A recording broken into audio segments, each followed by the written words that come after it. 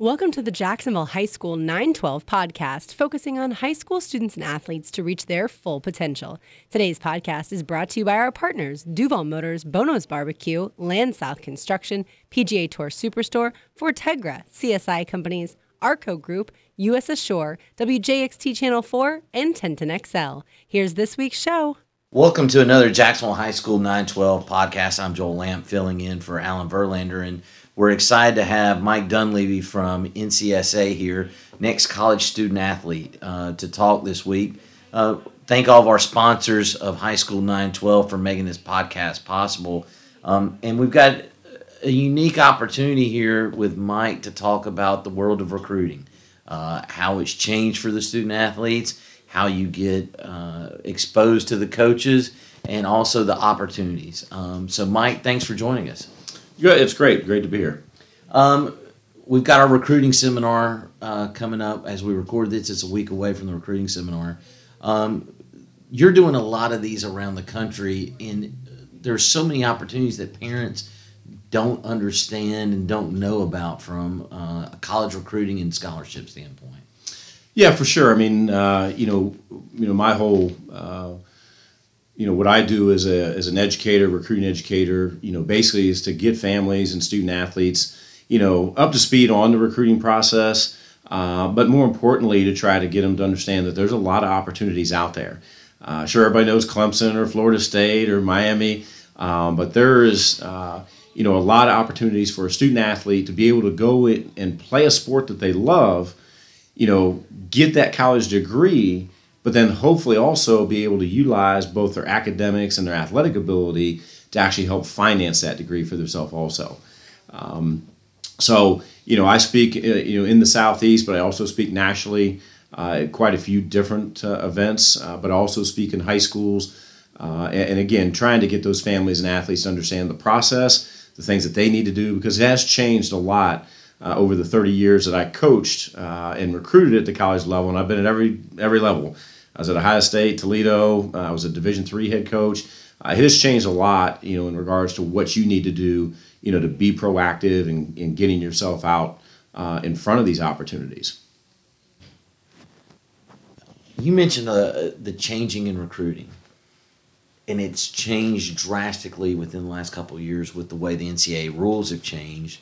And now there's such a gap between the kids being able to go to a camp and talk to the coaches. Now the coaches might be able to talk to them about their skill, but then, hey, we can't offer you a scholarship. We can't talk to you about a scholarship. Oh, you want to come to campus for an unofficial visit? Great. We can't talk to you. We can't take you around anywhere. It's changed a lot, just that little piece, but just the whole system as well.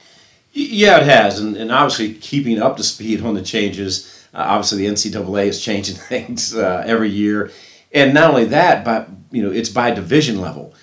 So something a Division I program can do may not correlate to what a Division II or Division III or an NAI program can do. So it does get especially confusing for the parents because most of the understanding they have is what they hear of Division I. Oh, well, that student athlete, that coach can't talk to me till this certain time. But yet an NAIA or a Division III school could actually talk to them as a freshman. But as you said, there new rules went into place. Everything except men and women's basketball and football at the Division I level now can no longer talk to a student athlete about recruiting till September 1st of their junior year. As you said, they used to be able to bring them on campus, bring them to their camp, and as a 9th grader, 10th grader, as a sophomore, and be able to offer them. But the NCAA and more importantly, the schools have stepped in and said, hey, we want to try to slow this down a little bit because there were sports out there that were 2 years full in recruiting classes. Already had their junior and their sophomore class already of commitments. So it has changed, like I said, as you said, over time. But again, just keeping on top of those things is what really can help a student athlete understand the process and know who they can talk to, when they can talk to to coaches, to make sure they're not missing an opportunity because they didn't know something or didn't understand the process. And that happens a lot because they do hear misinformation But definitely getting that education is huge for that family. And you see it, I imagine you see it a lot. I know in my past in the athletic administration world, a kid would send an email to a coach asking them, hey, here's my schedule, here's what I'm doing, yada, yada, yada. And the coach can't reply back because it's a violation, and the kids and the parents are all like, then they end up calling, there may be somebody that I know or somebody that somebody else knows, and they're like, well, why can't they get a call back? Well, here's the reason why. It's a violation for them to be talked to from that standpoint. Yeah, exactly. And those are things, and most families are not going to understand that unless they've had, one of the, the older sibling has maybe gone through the recruiting process, and they understand it a little bit. Most families and athletes are new to the process. And I don't expect them to understand, when can a coach contact me? When can't they contact me? What division level? What NAIA? What's the difference in NCAA? Guidelines. Those are the things that you want to make sure the families, do understand.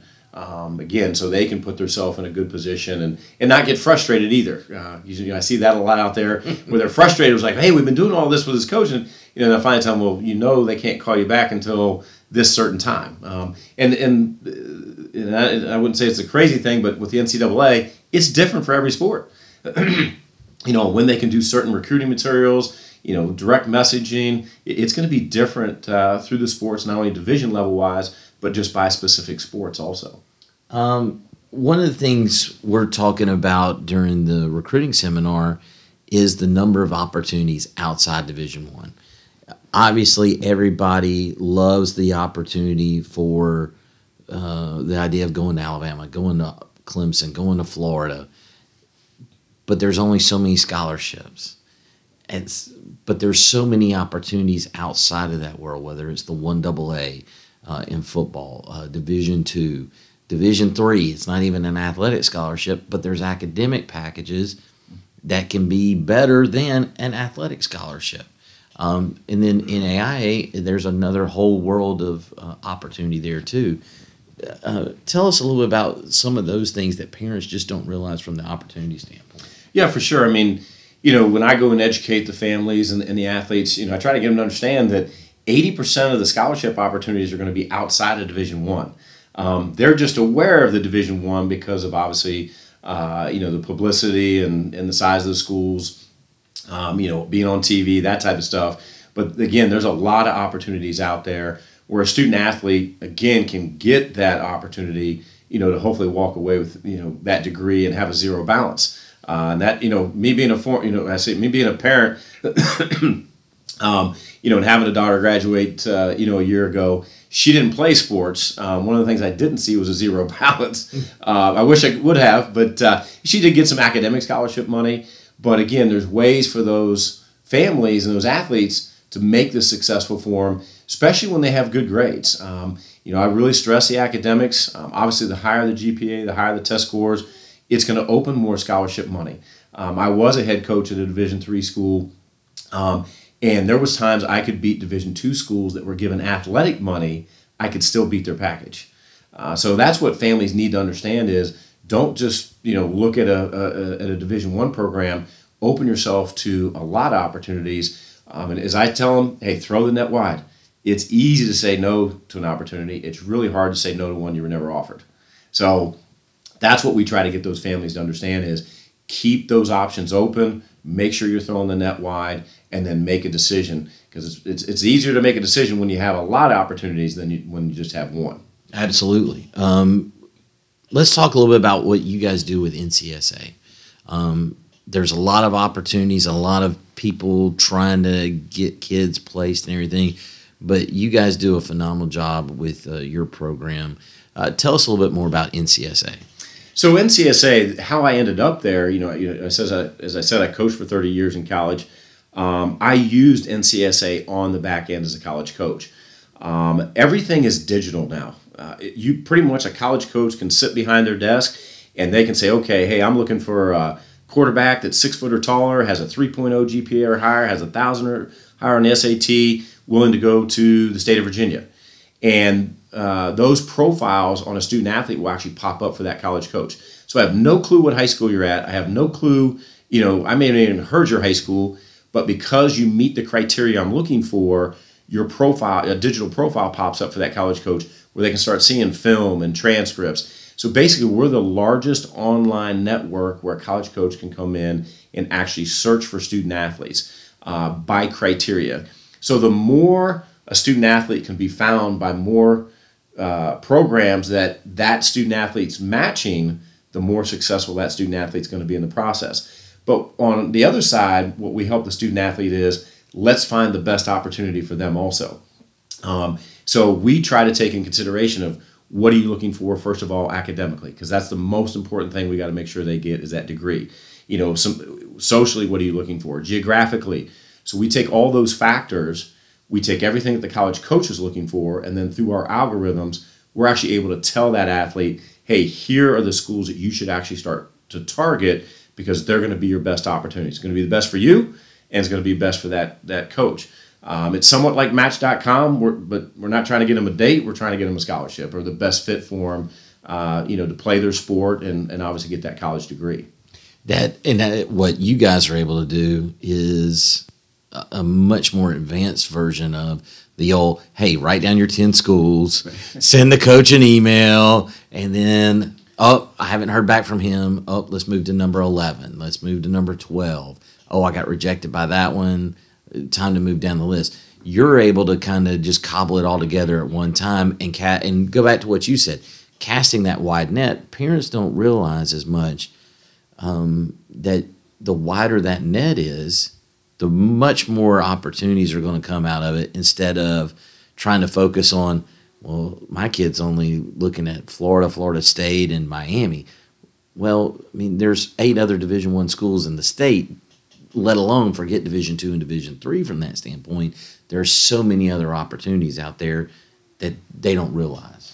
Exactly right. And what happens, definitely in our network is these families and the student athletes will start finding opportunities they had no clue about, but because of majors they were interested in, that maybe they wanted a small Christian school in the Southeast, they start seeing other opportunities, that where they can be successful, and again, like I said, playing that sport they love, getting that degree and meeting some of those social things that student athlete may want. That just opens, their eyes to a lot more opportunities to choose from than the old way. When I went through recruiting, it was whoever your high school coach knew or whoever came in your high school. That's pretty much where you ended up. You didn't have the opportunity. Now, one of the things a student athlete and family does need to do is they need to be proactive. If they're not proactive in getting their name out there, finding schools, getting in front of schools that they're interested in, their competition is. That's where it has changed. I'll talk to high school coaches all the time and like, Coach, the college coaches hadn't even come into my school yet, but he's calling me about a student athlete because they're able to see them online and see pretty much everything. When a college coach shows up to a school now, they pretty much know everything about that student athlete.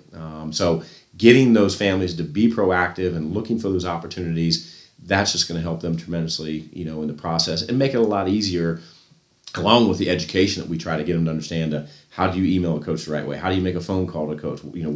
What should you do on a campus visit? We try to get them educated on that process also. And when you're in, both of us having worked in the world of college athletics, when you get outside Division I, a lot of these schools don't have huge recruiting budgets to go see 100 games a year and see these kids at the high school game and then an AAU game or a summer ball, travel ball, whatever sport it may be. You have to do a little bit of recruiting on the front end to the school just to get them interested in you, and that's where, to a degree, your program does a lot of that for them too. Exactly right, and obviously, at the end of the day, the more searchable we can make that student athlete, and the more proactive we can get that student athlete to be in the process, again, it just improves their quality of schools that they're looking for and their ultimate goal, whether be a certain degree, certain type of school, trying to make sure that they're starting to focus in on those opportunities. But like I said, at the end of the day, it's about finding the best fit for that student athlete. They're going to be spending the next 4 years at that college. And I used to say that when I recruited a student athlete, hey, that decision that you make is going to affect the next 4 years of your life. But more importantly, that next 4 years of your life is going to impact the next 40 years of your life. So this is an important decision. So it's not something just, oh, well, hey, this school's offering me a scholarship, so I should just go. Or are they meeting the other criteria you're looking for too? Because I try to tell families all the time, at the end of the day, 1.5% of all college athletes go on to play their sport professionally. So that means 98.5% of you are going to be using that degree for your career. Let's make sure we're focusing on the right schools, and that starts with that degree program.